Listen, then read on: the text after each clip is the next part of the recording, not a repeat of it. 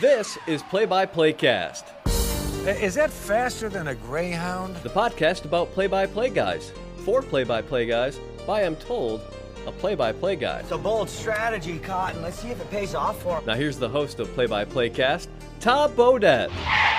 Wait, the Motel 6 guy? We'll leave the light on for you. No, Joel Godet. Joe Godet. Joel Joel? with an L. Okay, here's your host, Joel Godet. Don't worry, nobody's listening anyway. Play-by-play cast, back at it another week. Thank you as always for clicking subscribe or download and joining us here on a Friday morning, or in fact, whenever you've hit play on your podcasting device. My name is Joel Godet. This is the podcast for play-by-play guys, about play-by-play guys, hosted by a play-by-play guy. As always, you can find the podcast on social media. Hit us up on Twitter at PXPcast. You can find myself on Twitter at Joel Godet, JoelGodett.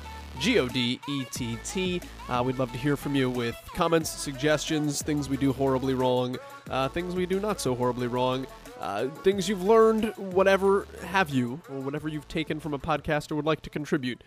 Go ahead and shoot it our way, and love interacting and hearing from people as well as always. Quick reminder that if you are new to the podcast, all of our previous episodes are also archived, so you can just scroll all the way back through and get through, I don't even know what it is now, 35 episodes or so of Play-by-Play Cast, dating all the way back to our first with Carter Blackburn, our second with Andy Demetra.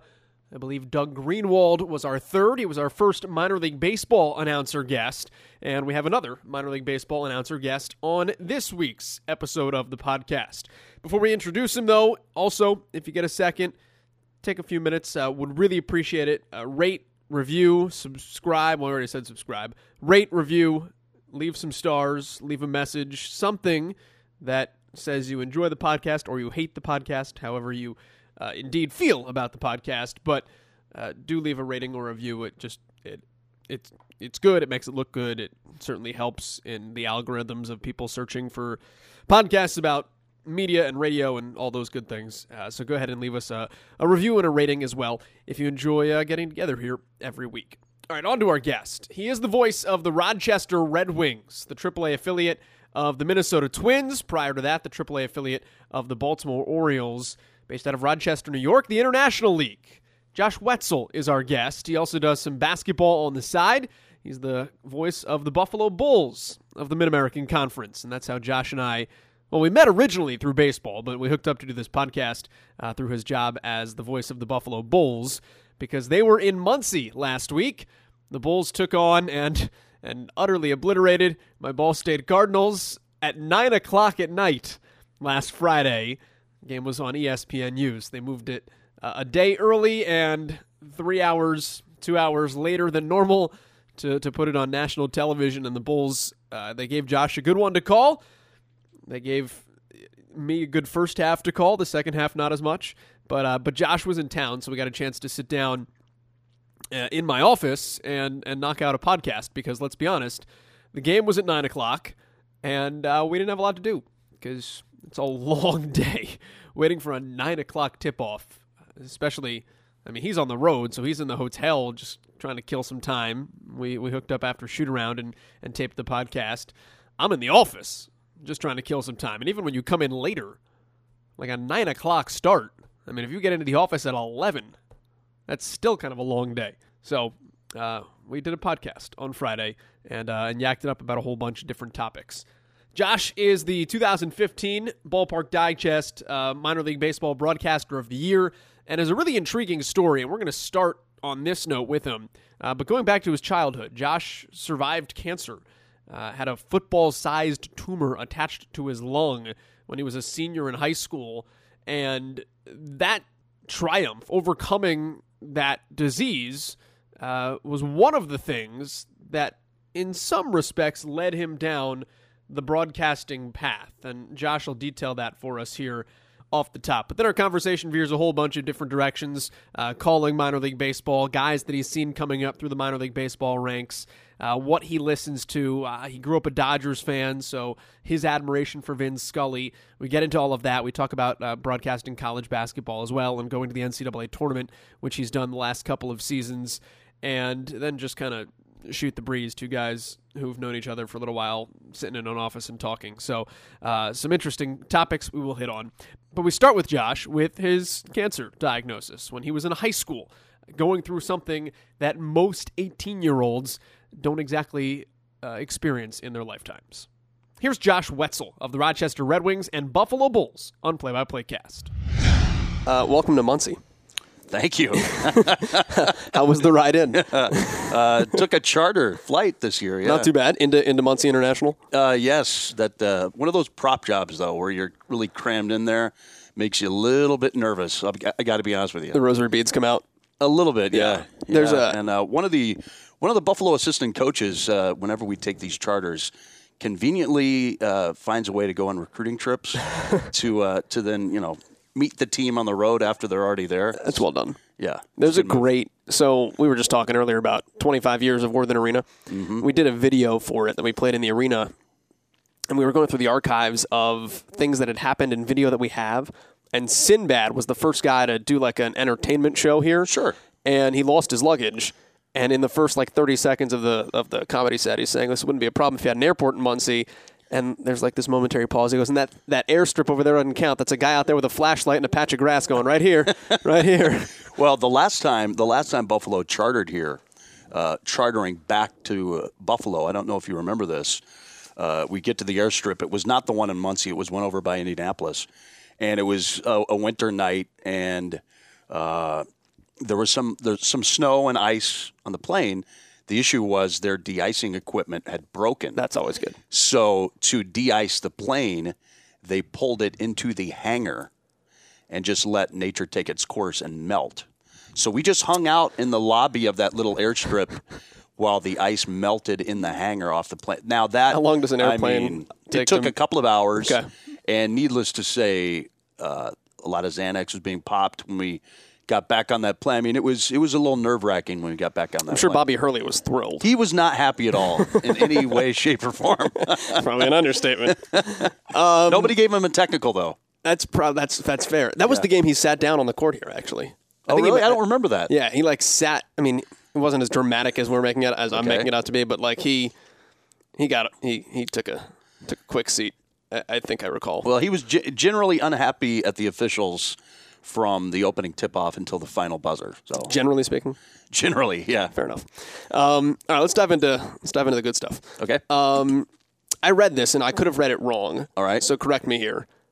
You've got to be one of. Do you have one lung? Only one, yeah. You've got to be one of the only broadcasters with one lung. You only need one, I guess. Yeah, that's fair. I would think I'm on the short list. Yeah. Talk to me about this. Let's go back to the beginning. Okay. Obviously, you've overcome cancer from that, and you were in high school. Right. What's it like to be a high schooler with cancer? Well, it wasn't great, I'll tell you that. There are better ways. I guess the timing is not good whenever you get diagnosed with that, but it happened. I got diagnosed with it right before my senior year in high school, and so it kind of derailed my senior year, so to speak. I'm not sure if I even should have graduated high school, to be honest with you, but I think one of the advantages of growing up in a super small town, as I did, is that the whole community kind of rallied around my family and me and gave a lot of support, and that made it a lot easier. Suddenly the Britlet test becomes less important, and they just say you're good. Yeah, it was, I didn't make it to a ton of classes my senior year, depending on treatments and what was going on and surgeries and things like that. So, but I got through it, and here we are. That's how you got into broadcasting too, isn't it? A little bit. I mean, I was always interested in it growing up, and I didn't really know how I was going to get into radio or broadcasting. I kind of hung around with the guy that did the sports broadcasting at the local radio station in my small town. I would help him do stats for high school basketball and football games, and he was kind of a family friend. He was an amateur baseball umpire at the leagues we all played in when I was a kid, so I knew him. And then, when I got diagnosed with cancer and was going through all that, a classmate of mine basically contacted an organization called the Dream Factory, which is like Make-A-Wish. And I was a huge baseball fan, huge Dodgers fan, and kind of a long story short right now, they set up a trip to Los Angeles to see the Dodgers and meet some of the Dodgers. So my family and I took that trip. And when I got back, the local radio station asked me if I would go on one of their community programs and talk about the trip. And I went on that program with my buddy Steve hosting, who I used to do stats for. And the general manager of the radio station afterwards told me, he's like, I thought you did a great job on the radio, and we've got a part-time opening. Would you be interested in it? And a lot of times in situations like that, at that time, I would not have gone for it. But I'm like, yeah, that'd be great. And so he had me come in the next day and read the news into a tape recorder, and that was kind of my audition. And they hired me to work part-times on the weekend, running the board on Kansas City Royals games or Kansas basketball games and DJing or whatever, and that's kind of how it started. You're obviously you're a Dodgers fan growing up. Yeah. Did you meet Scully while you were out there? I did, yeah. That was something else. What was that interaction like? I don't really remember too much. I mean, I've seen I had a picture at that time of my brother and I with him, which I think my brother posted on Facebook when Scully had his last broadcast this year. So I don't really remember too much about it. I just remember he was really, really nice. Met him and Don Drysdale, who was doing the games with Scully at that time. And I met Scully one other time in St. Louis when I went to a Dodgers game there. Didn't get a ton of chances to really talk to him. But, yeah, obviously I grew up a huge, huge Vin Scully fan. This is going to be a ridiculous question in the broadcasting area of things, but why do you like Vin Scully? What draws you to Vin Scully? Well, I mean, it started with I didn't know who Vin Scully was as a broadcaster. That's just who you listen to. I just, yeah. And growing up in Kansas, you don't get Dodgers games on the radio at that point. This was pre-internet. That's true. I hadn't thought about that. Yeah. But what happened is, I mean, my whole family, everybody was a big Dodgers fan. And this at this time, we lived out in the country on a gravel road, no cable or anything like that. My dad bought one of those big satellite dishes, not like DirecTV, like one of these big 8-foot dishes that you would literally move around to catch the different satellite feeds. And at that time, I think Dodgers games were televised maybe 50 or 60 times a year, but you could pick up the raw feed off the satellite with one of these big satellite dishes. And so we would watch those games, and a lot of times on the West Coast, obviously, they would start a lot later from where I grew up in Kansas. And even my dad would sometimes tape the end of the games. My brother and I would watch them in the morning before we went to school. Sure, off the VCR. So that was my exposure to him. Not so much at that point as somebody interested in broadcasting, but somebody interested in the Dodgers very intensely. What makes him good, though? I think it starts with the storytelling aspect of it, and it really his voice just kind of draws you in. Yeah. There's just something lyrical and just mesmerizing about his voice to begin with. And I really feel lucky because my first exposure to him at that point is when I feel like it was really peak Vin Scully. I mean, he was at the strength of his powers at that point, if you will. I mean, he had everything going for him at that point, still super, super sharp. Not that he wasn't sharp at the end, especially for somebody his age, but he really still had the fastball when I was first exposed to him, and I think I got the full flavor of Vin Scully at his best. How much do you think, kind of growing up as a broadcaster, did you hearken back to, well, this is a guy that I kind of grew up with in a lot of ways, and pattern what you do after what he did stylistically? Did you have anything that was like a Vin Scully tick in you when you first started, or obviously the way you tell stories, is it reflective at all of what you heard growing up listening to that? I don't really think so necessarily, just because his style is so unique. I think if you try to sound like Vin Scully, you're going to fail miserably, and you'll just really sound like a complete knockoff. The one thing I think is so great about him, or among many things, is just how conversational he is, and it always sounds like he's having a one-on-one chat with the listener or viewer, and hopefully that comes through a little bit when I broadcast a baseball game especially. Primarily, though, when I first started sending out tapes to be critiqued, the one name a couple of guys mentioned to me that they thought I sounded a little bit like was Denny Matthews, who I probably was even more exposed to just because it was so easy to hear Royals games where I grew up. And I think when I definitely listened to old tapes especially, Well, that sounds a little bit like Denny Matthews. Even on a well-hit fly ball, I used to say belted a lot, which kind of was a phrase that he typically would use on a ball that was crushed. And so the Denny Matthews thing was something I think that kind of stuck with me a little bit more. Okay, so you're doing small-town Kansas radio. Yeah. Walk me through going from that to obviously going to college, and then eventually you wound up at KU, and how all the chips kind of fall from there. Well, I spent a couple of years at junior college, my hometown. One of the reasons being that my first year in junior college, I was still undergoing chemotherapy and radiation. I guess just chemotherapy at that point. But so I kind of had to stay at home. My mom taught at that junior college also, so I got free tuition. Didn't cost anything. That was a nice bonus. Yeah.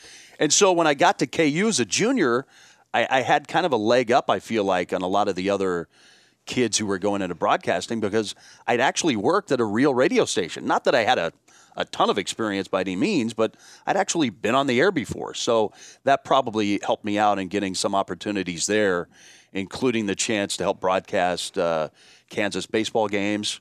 Their program's kind of been up and down over the years, but at that time they were good. They actually made the College World Series my junior year. And so from working there, I was able to land a job through Tom Hedrick, who I think you're probably familiar with. Yep, the book. Yep, Tom hooked me up with a job at KSCB Radio out in Liberal, Kansas, and they did all of the games for the Liberal BJs in the Jayhawk League, and that's an amateur summer baseball league, and it was almost like a minor league. And so I got a ton of baseball experience that summer in Liberal, and it was from those tapes that ultimately I landed my first minor league baseball job. Did you do student radio basketball? I mean, what did they let you do back then at Kansas? A lot of stuff. Probably like at Syracuse, there's a ton of competition to do those games. Sure. And so typically if you got picked to do a Kansas men's basketball game, you would do play-by-play one half. You would be the analyst in the second half. Same, yeah. Now, they also, at that point, as I recall, the women's basketball games were not on a commercial radio station. And so the KU student radio station became the outlet to hear KU women's basketball. And so KJHK, the student station, would actually go on the road for conference games of the KU women's games. And so I went on a couple of road trips and did women's games, I think my junior and senior year. That's almost the better deal. But it is, yeah, and it was good experience. I remember one of those trips I made with a guy named Bill Glass, who's now an actor and comedian that's been in a bunch of Super Bowl commercials. It's always funny when I see him on those commercials now. But my senior year, I got a chance to do the scoreboard show, which was on the flagship station. And so a lot of times I didn't even go to the games. So that kind of precluded me from going to do some of the men's games my senior year. But, I mean, courtside seats at Allen Fieldhouse, tough to get. And at that point in time, they gave the students a really good spot. Now, they don't get as good a spot now, I don't think, but they're still courtside, which is pretty amazing because that's a kind of high-rent district down there. Who was there when you were there? Student-wise or player-wise? I was going to say player-wise, but sure, if it's notable student-wise, sure, we can go that route too. Player-wise, see, I was only there for a couple of years, but Jock Vaughn was a freshman one of those years. Greg Ostertag, actually, Ostertag, my junior year, lived across the hall from me. Was that that would have been, what years were you at KU? Like 93, 94. So that was the year Kansas played Ball State in the NCAA tournament. Okay. Boom. Small world. How about that? Yeah, how about that? Ostertag was a freshman when I was a junior. That's the only reason I knew that, because I remember looking at that box score and I went, Ostertag. Yeah, and the funny thing is Ostertag was a big baseball fan. And I remember one of those games I did on the radio for KU baseball. I'm setting up with Tom Hedrick, getting ready to do the game. We're looking down the line, and there's this enormous person throwing a bullpen in full uniform.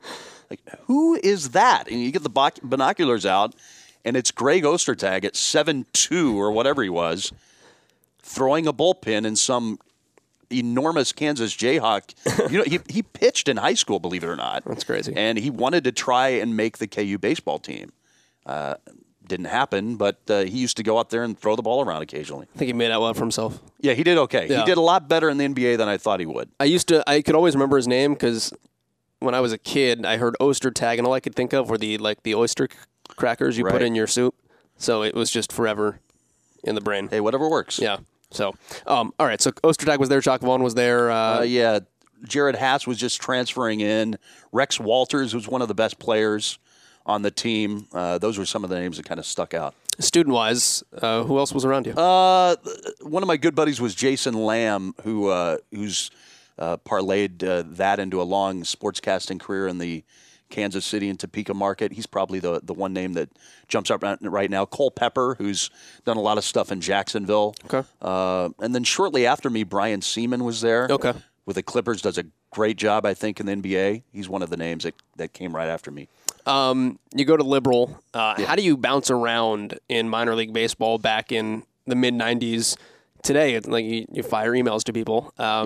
How do you climb those ranks back in the mid-'90s to get to Albany, to get to New York, and then bounce around New York the way you did? You know, I guess I just started sending out tapes, and which was how much would that cost you to do too? By the way, I think it was a lot more expensive than today. Yeah, we take it for granted now. Right, and it was a lot more difficult to put together a cassette tape.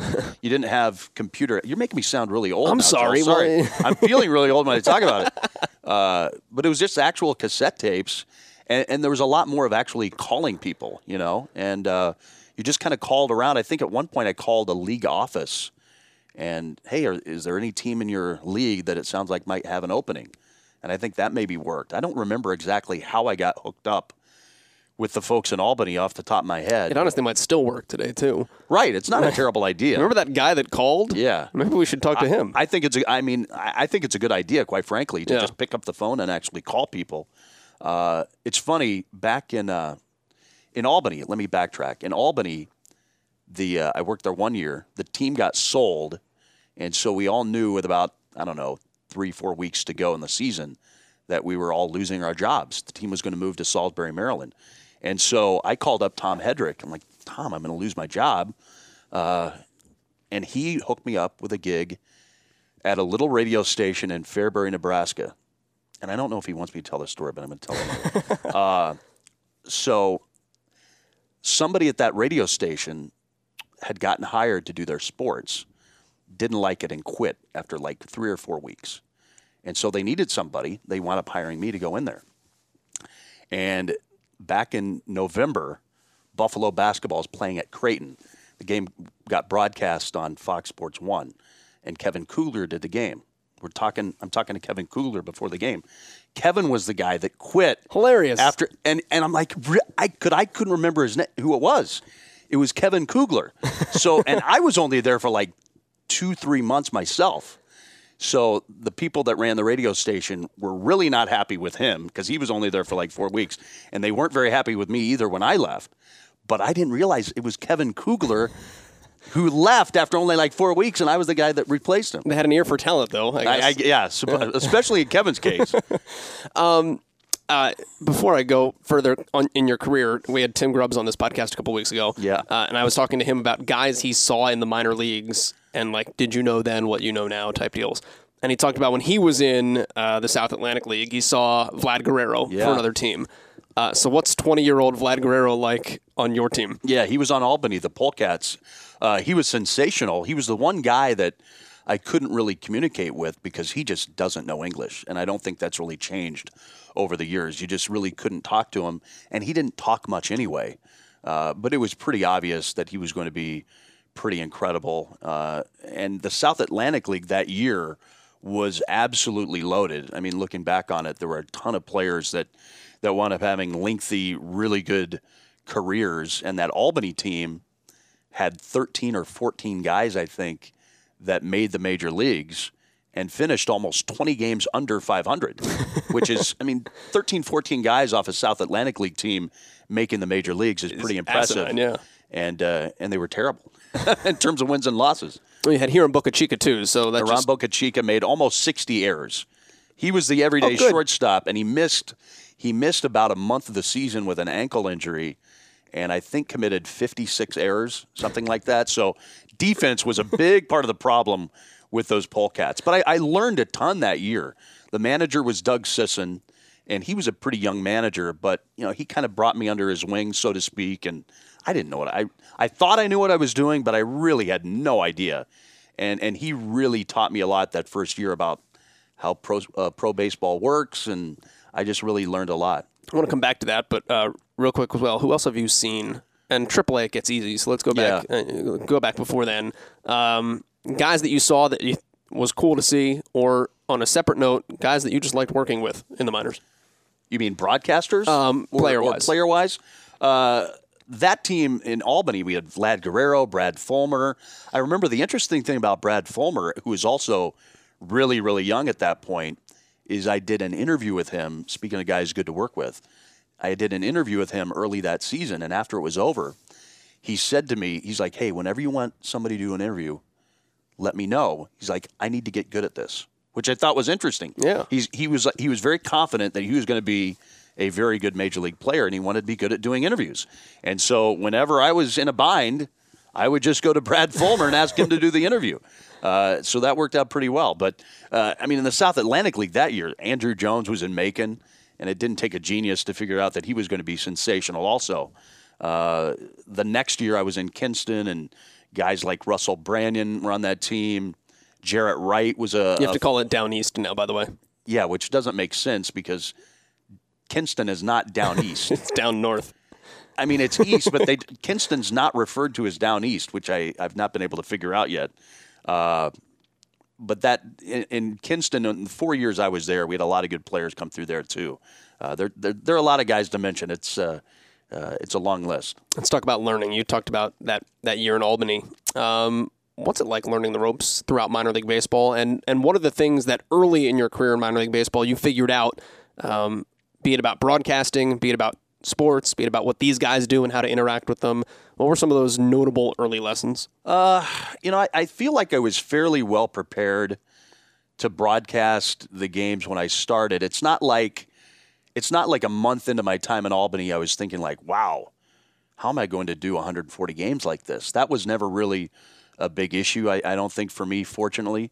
But I just think over the years, the way I've prepared for games has changed a lot, partially because of the internet. I mean, Al Gore had not invented the internet when I was starting out, and now you've got so much information that you can access right at your fingertips that you really have to become judicious at how you spend your time and what you prepare for each game. I think it's really easy to get bogged down and fall down that internet wormhole of just going from one site to another, and the next thing you know, it's time to broadcast the game, and it's too late. And then you don't actually know anything. And you don't know anything. Yeah. I think one of the good things is when I started out, because it was pre-internet, the best way to find information was actually go down there and talk to the guys. And I see some broadcasters these days that just show up at the ballpark and set up their equipment, open up their laptop, and you never see them down on the field. And I think you have to go. The best stuff you get is when you go down to the locker room, down to the field, down to batting practice, and actually talk to people. That's still the best way, I think, to get information that's going to be interesting to your listeners or viewers. This is going to be a silly question, potentially. We'll see how it goes. What do you talk about? And I mean it from the standpoint of, I go down to the cage even here, and for the most part I watch. Occasionally I've got good enough relationships with certain guys that will joke about non-baseball related things. I'll ask them what they remember about guys they face and that kind of stuff, what they throw, which gets a myriad of sometimes okay answers. But for the most part, what do you ask guys about as far as what they're going through or what they're working on or anything of that nature that both gets you good information but also doesn't make it come across as if you're down there to get information? Right. That's a good question. I think what's worked for me is to, first of all, establish a normal relationship with a guy. So, hey, what'd you have for lunch today? Yeah. For one thing, a lot of times I'm interested in that because I'm always looking for new places, whether it's on the road or at home, that might be good to eat.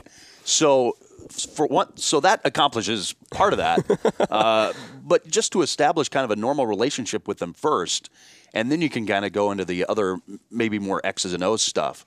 And then in AAA, sometimes you'll have guys on the team 3, 4, 5 years in a row that you really get to know well. I mean, I've literally started going to some guys that I know well, like, hey, I need something to talk about tonight. Give me a nugget. I've literally said that to guys and gotten some good stuff. I'm like, now you have to be careful because they might mess with you. But you get to know certain guys that maybe you can trust a little bit. Before the season starts, I'll go down there to find out what the pitchers throw and be like, look, I don't want to sound stupid on the air. What pitches do you throw? You know, and then sometimes guys will be like, oh, you know, throw a screwball, knuckleball. You know, they'll try to mess with you a little bit, but you just have to figure out which guys are doing that and which ones aren't. But I think it all begins with kind of starting a normal relationship with somebody and then kind of branching off from that. What do you get from BP? Because, and Tim even mentioned this a couple of weeks ago too, there's the realization that they are at work. Yeah.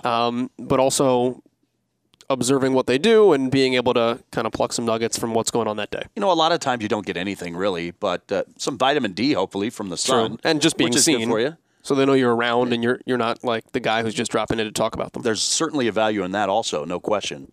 And a lot of time, and depending on who your coaches are, I think your hitting coach around the cage, you might hear him say something to a hitter, and then you can maybe go to the coach later and ask him more about that. You know, it depends on the coach, but that can be very helpful.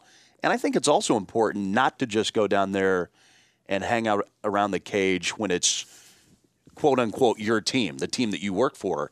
You know, go down there and introduce yourself to the manager or coaches from the other side also. Or something I've started to do as well, if I read an interesting story on the internet about a player on a team that I don't broadcast for, say for Pawtucket, I might want to go down there and clarify that with him. Fair. You know, and because then also sometimes you get additional information that might help your story sound even better. So I think that makes a lot of sense too. And then you just become more well-known around the league. Guys start to see your face. They feel like they can trust you, and you get more stuff. How do you get a Major League Baseball job? I have no idea, Joel. I have no clue. What's that quest like? Frustrating, I guess, is the first thing that pops into mind. But I don't think there's any one answer. I think it used to be more of what you might call a normal route, where you get a minor league job and you move your way up the ladder, and then eventually somebody hires you from AAA, hopefully. But it doesn't necessarily seem to work that way as much anymore. So I don't really think there's any one path. I think a lot of it has to do with luck. I think you've got to be good. But if I knew the good answer to that question, I think hopefully I would have a job right now. Have you done some spring training stuff and been around big league clubs that way? A little bit. You know, I go to spring training normally for a week or so. Okay. Near the end. I've done one major league game during the regular season and part of another. But yeah, that's about it. What's it like doing that one? Especially because it's one and you know Right. you want to do it right and kind of putting pressure on yourself, or how you handle that? Well, it was a lot of fun, you know, but it was a little nerve-wracking. But the one game that I did was, as it turned out, the game in which Mariano Rivera set the all-time save record. So it turned out to be a little bit of a historic game. That works. Which was fun. And I remember when I found out I was going to do that particular game, I looked on the schedule and I'm like, that could potentially be one of those games where Rivera might have a chance at setting the record, and that's absolutely how it turned out. What was the circumstances around that? The Twins had a make. Now, first of all, I work in Rochester, which is a Twins affiliate, and the Twins had an April game in New York City that got rained out, and they wound up making it up in September on a one-day makeup game. They had an off day. Both teams had an off day on the schedule, so the Twins flew in, played one game, and left. And the Twins, instead of having, you know, that's one of those situations where nobody's real happy to just fly in there for one game and then leave. Yeah. And so Dan Gladden didn't make the trip, and so they had me do the game with John Gordon. What's that like? Just showing up and walking into the booth, and I mean, obviously you know those guys, but I'm here. That made it a lot better. The fact that I already knew John Gordon, knew Kyle Hammer, the engineer, knew a lot of the players. I mean, a lot of the players had come through Rochester. Yeah, more than half the lineup, I think, that day had played for Rochester, maybe even that season. So that made it a lot easier, for sure. What makes a good baseball broadcast in your eyes? Well, I think it starts with it depends if it's radio or TV, but if you're talking about radio, obviously describing things as colorfully and as accurately as possible, with the good mixture of stories and anecdotes that kind of color things from there. And, it depends on the game. It could be a 2-1 nail-biting pitcher's duel that is over in 2 hours and 10 minutes, or it could be a real, snooze fest, 10 to 3, that takes 3 hours and 55 minutes. So it could be anything in between there, and it's up to you to try to make it as entertaining and informative as possible for the listener. How do you keep things fresh from the storytelling perspective when it's not regarding players in particular? I mean, I think about, I do college baseball at this point where there's a lot less about guys out there. Right. So I know every time we play a doubleheader, it is written in my scorebook the statistical numbers on the fact that it is harder to win both games of a doubleheader. And I want to shoot myself every fifth inning when I go, all right, time to talk about how hard it is to win both games of a doubleheader. How do you approach things just from a general, larger picture storytelling standpoint of things that are not related to the two teams on the field, but that are really good time fills? Well, I read and think about baseball a lot. I mean, baseball's my number one sport as far as a fan goes. Sure.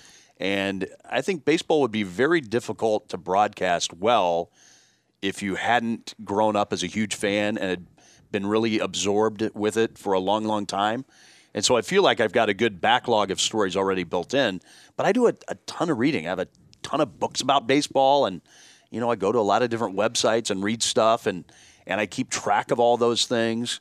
I think one of my secrets, if you will, that I think is perfect for baseball broadcasters is something called Evernote. Okay. Or the Microsoft version of it is OneNote. I know certain major league broadcasters use this, but it's a great way to keep track of things you read, and it makes it very easy to find things with just a few keystrokes. What's it do? I know I have it. It always pops up when I reboot OneNote? and I just close it. Yeah. Basically, it's a great way to keep track of all your information, and you can find it super, super easily with just a few keystrokes. For example, if I'm reading an article on Byung-Ho Park for the Twins, who just got designated for assignment a few hours ago, I can, with one button, clip that story into Evernote. And so I've got it. And so when I prepare for a broadcast that Byung-Ho Park might be playing in, I can just search my Evernote files for Byung-Ho Park. And every single article I've clipped for Byung-Ho Park or that features him pops up. And that just makes it easier to keep track of information you might have on each player, each team, whatever the case may be.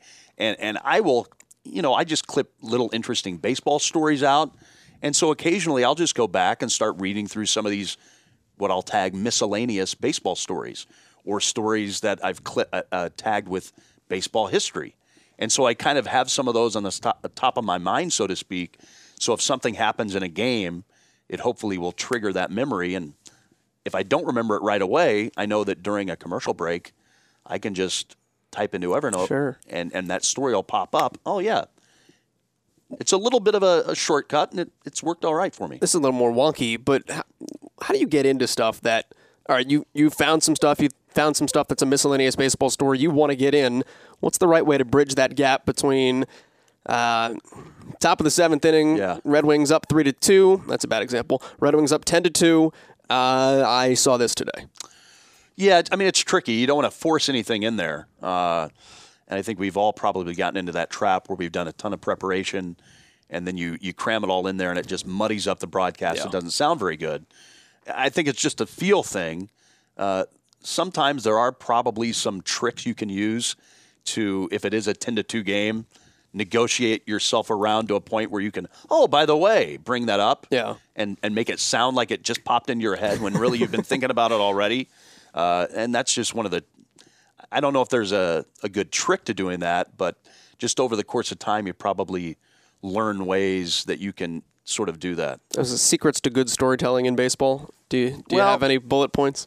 Not especially. I think listening to somebody like Vin Scully, who's the best ever at it, certainly can help. But it's always good advice, of course, not to start a story with 2 outs. Now, again, Vin Scully's an example of a guy who would do that. The game will wait for Vin to finish. Oh, of course. And then the guy'd foul it off 10 straight pitches or whatever. But that's a kind of a good rule of thumb, I suppose. But you want to try to keep it relatively concise And if it's something that really isn't going to have a payoff at the end, maybe just keep it to yourself. Sure. But the best way to do it is keep it as concise as possible and hopefully have a payoff at the end. But I don't know that good storytelling is something that you can necessarily get great at if you're not okay at it already, if that makes any sense. Sure.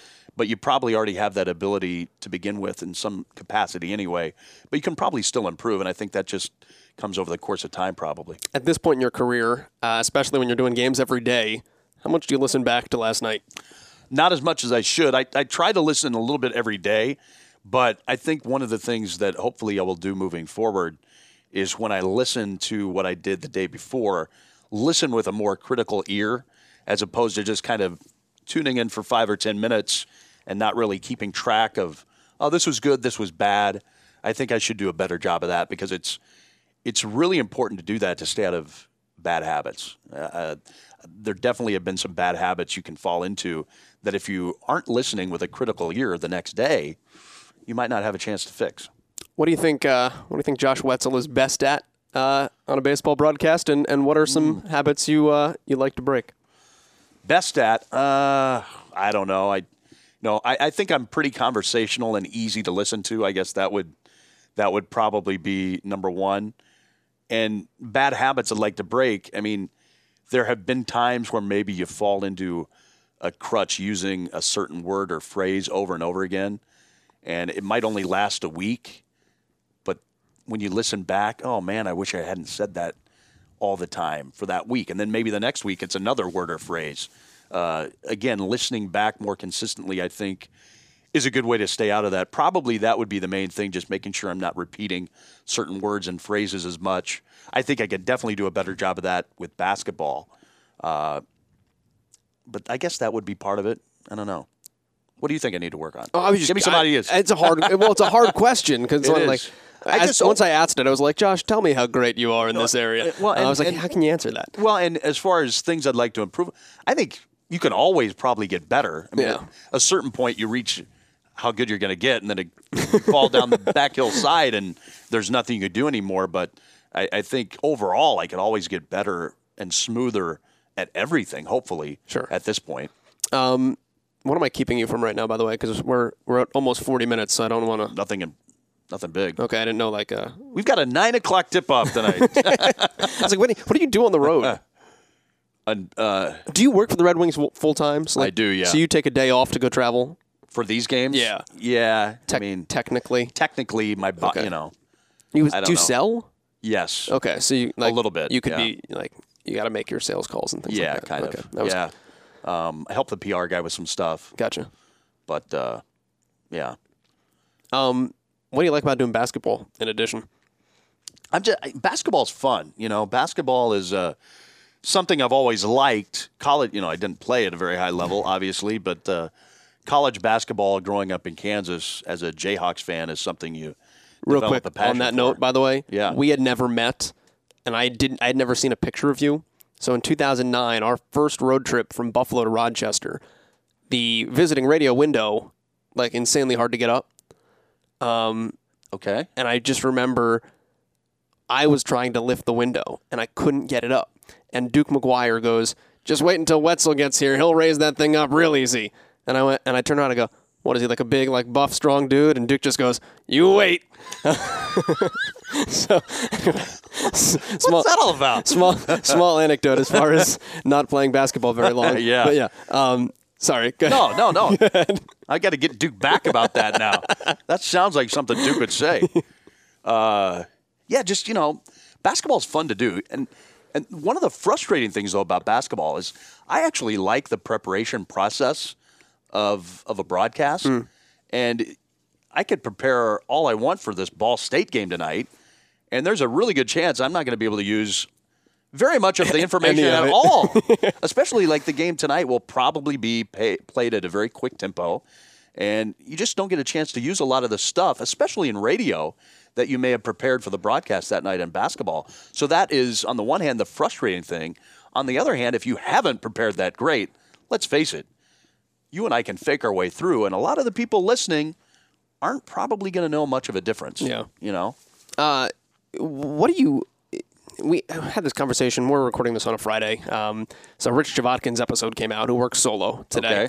Okay. And we talked, and it wasn't part of the podcast, but we talked afterward about the difficulties of doing a game solo and picking up different things that teams are doing and noticing defenses and all that, noticing off-ball things and things of that nature. How good have you gotten at noticing, at being able to be your own analyst at times in a radio broadcast where you have to be so dominant on physically the play-by-play of what's going on? I would say that's a great question, actually. I don't think I'm great at that for the most part. I think it probably depends. There might be some games where I pick up on something and I can pat myself on the back. But I would say in general, I'm not great at that. And it's, I used to do games in Buffalo with a guy named Pete Lonergan, who was a Division I head coach, and he was awesome. Love doing games with him. And it's nice to be able to lean on the analyst in that situation. I think your analyst is terrific. David here does a really good job and is really well prepared for the games, which is nice because not everybody on the analyst side, not to put anybody down, but at this level, a lot of guys on the analyst side don't necessarily do all the prep work. Sure. And so it's great when you have somebody like that. But yeah, I know what you're saying there. You're so locked in on describing the action that you're not noticing maybe some of the intricacies of what's actually happening during the game, and that can be a little frustrating. We played a game. We were at Eastern last Tuesday. I think it was last Tuesday we were at Eastern. They played man for like the last 2.5 minutes of the game. Mm-hmm. And the guy sitting next to me looks at me and goes, "We pulled them out of the zone." And I went, "We pulled them out of the zone?" Yeah. And he's like, "How did you not notice that?" I was like, "I just assumed they were in zone. I didn't think about it. My analyst didn't say anything, and I'm just worried about where we're getting shots." And it was only one play. Yeah. So it just didn't register with one possession and 38 minutes in the books. I didn't think to look at, and nothing clicked. I mean, there's still 2 at the top and 3 at the bottom. I didn't think formationally. It's just one of those weird things with basketball. I've found myself in that exact same situation. I know exactly what you're talking about. Yeah.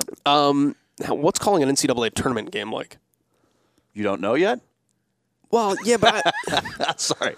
I mean, well, not professionally. I was in college, That's right. But it's fun, and I tell you what's great about it is, and you and I have been in situations. fairness, too, you're the only broadcaster in Buffalo history to ever call an NCAA tournament game. That's a very good point. Yeah. As you and I both know, in this particular league, there are a couple of vantage points that aren't great around the Mid-American Conference. Yes. All right?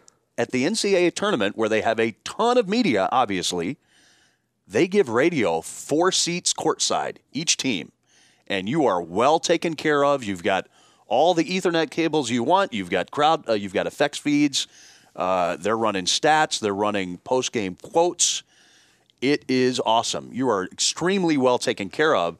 And so if you run into any issues whatsoever, you can just go grab someone. They'll take care of it. It's really comforting to know that. And then the energy level is incredible. So it's great. I mean, it's the most fun thing to broadcast in college basketball, I think. Where were you guys? 2 years ago at Columbus, and then last year in Providence at the Dunkin' Donuts Center, which is an older venue, but they had the place packed. They did a great job. It was really, really fun. Best moment for you doing that stuff? I mean, like, I don't know if you rub elbows with a kind of person or just be in that kind of setting, or I don't know. I think just the fact that Buffalo won the MAC tournament 2 years ago to get to the NCAAs meant so much to a lot of the people that I'm friends with and I work with at UB, because they'd been around for a long time and they'd never gotten there. It was really fun to see and experience almost through their eyes how exciting and gratifying it was, even if they didn't have anything actually to do with the team X and O's wise. It was really gratifying to see the experience through their eyes of finally breaking through and getting to the tournament. I heard the call from last year. Do you remember what you said for the first title? No, I don't. Did you think about it that day? I think I did think about it, but I'm not one of these guys that necessarily plan out ahead of time. I think I wanted to have a general idea. Yeah. So you don't get caught with your pants down. Right. Right. They win. I don't think that's a terrible idea, by the way, to think of a general phrase or something you want to say. But then when the moment actually happens, you want it to be pretty organic, obviously. But yeah, off the top of my head, I don't remember exactly what I did say. I must think the winning the championship at the MAC level has to almost be equally as cool as being able to be in an NCAA tournament. Just because of the fact that you win and the euphoria that's around that. And right now, this is a one big league. Yeah, 100%. You've got to win the MAC tournament. So you're right, and they do a great job in Cleveland. The Quicken Loans Arena is a terrific venue. Yeah.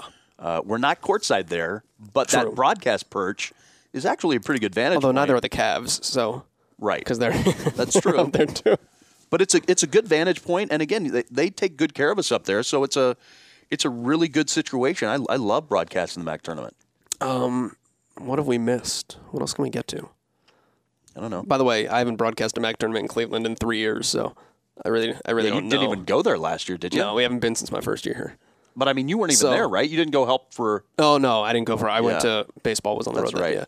Yeah. It's fun though. It's fun. Yeah. So I'm just the only time the only time I went, they went to clean my. They left my room open for an entire day because they went to clean it and then left all the cleaning supplies in my room and the door was open. So that was kind of In the Renaissance. Yeah. I thought like I'd been robbed for a minute. But yeah, that's the only experience I have there.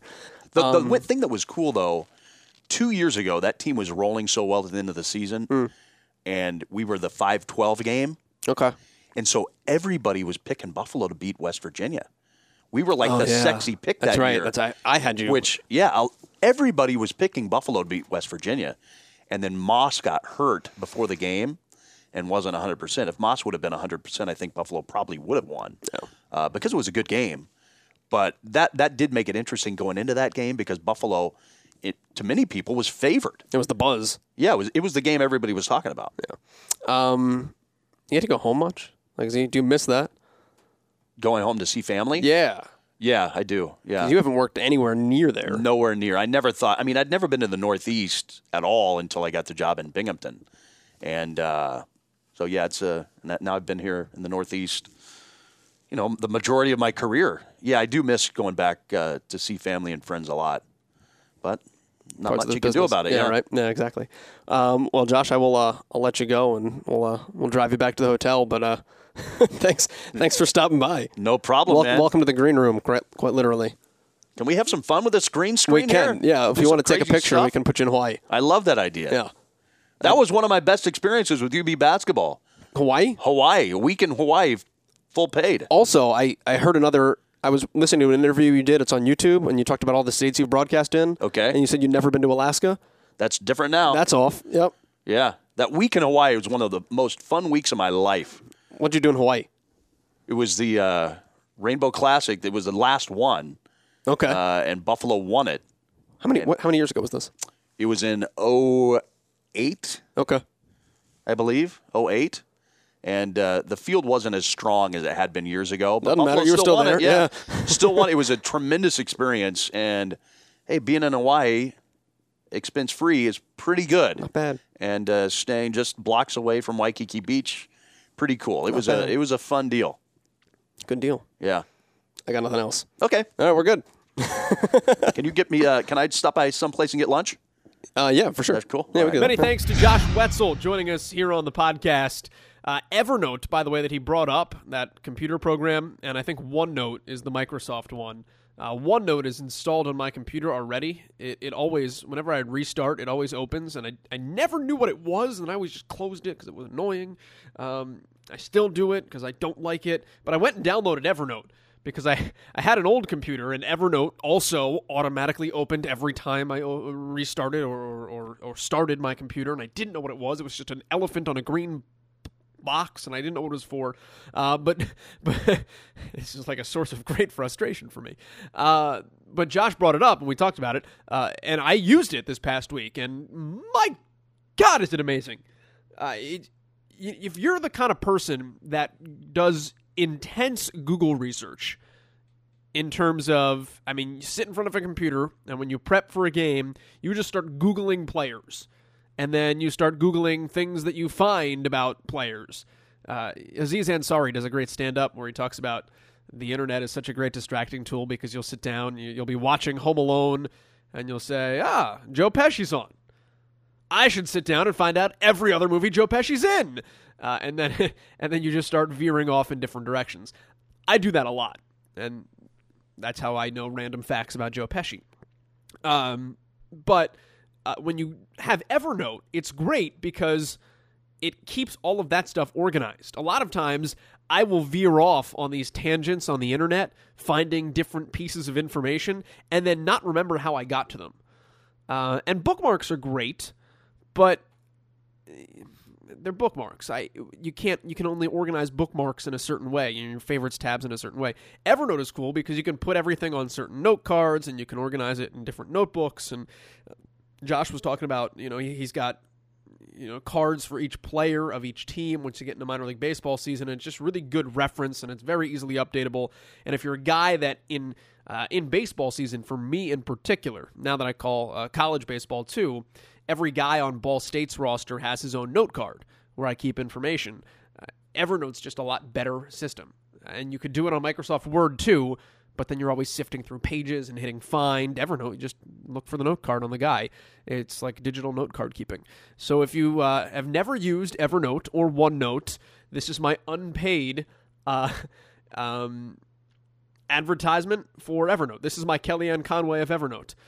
So go ahead and check it out. It's free. You can download it on the internet and just give it a shot. Give it a try. I've been playing around with it for the last week, and I think I like it. So thanks to Josh for bringing that to my attention, because I never knew what it was, and it always opened every time I rebooted, and now I use it. So that's Evernote for you. One quick note also, and I wish I would have done this podcast a week later with Josh. If you listen to the Tim Grubbs episode, I have an affinity for ridiculous things in minor league baseball, which includes ridiculous team names. I like stupid jerseys. I think the Reading Fightins, the Fightin' Phils, changing their name to the Reading Whoopie Pies and using the hashtag #WeLoveWhoopie is the most amazing thing ever for a minor league baseball team, because where else can you get away with that? Nowhere else. The Rochester Red Wings came out on Twitter yesterday, if you're listening to this podcast on time, with a new concession item. It's called the Trash Can. And they literally, I don't know what it is. There was just a picture of it on Twitter. It looked like they just threw food into a cup. It looked like there was some spaghetti or mac and cheese. I don't know, but there was some sort of pasta thing, and it was in there. And I really wish I could have asked Josh about it, because maybe he could have enlightened me on what's in it. But if you go to a Rochester Red Wings game this year, if you're a minor league baseball broadcaster listening to this, go eat the trash can and let me know, please, what's in it, because I'm very curious. That being said, we are out of time, though. So many thanks to Josh Wetzel for joining us here on the podcast. Endorsement of Evernote, endorsement of the trash can, and I guess we're out of endorsements for the day. Music is playing, so we got to get up on out of here. We will see you back here next week, though. Another great guest here on Play by Play Cast. My name is Joel Gadet, and we're out.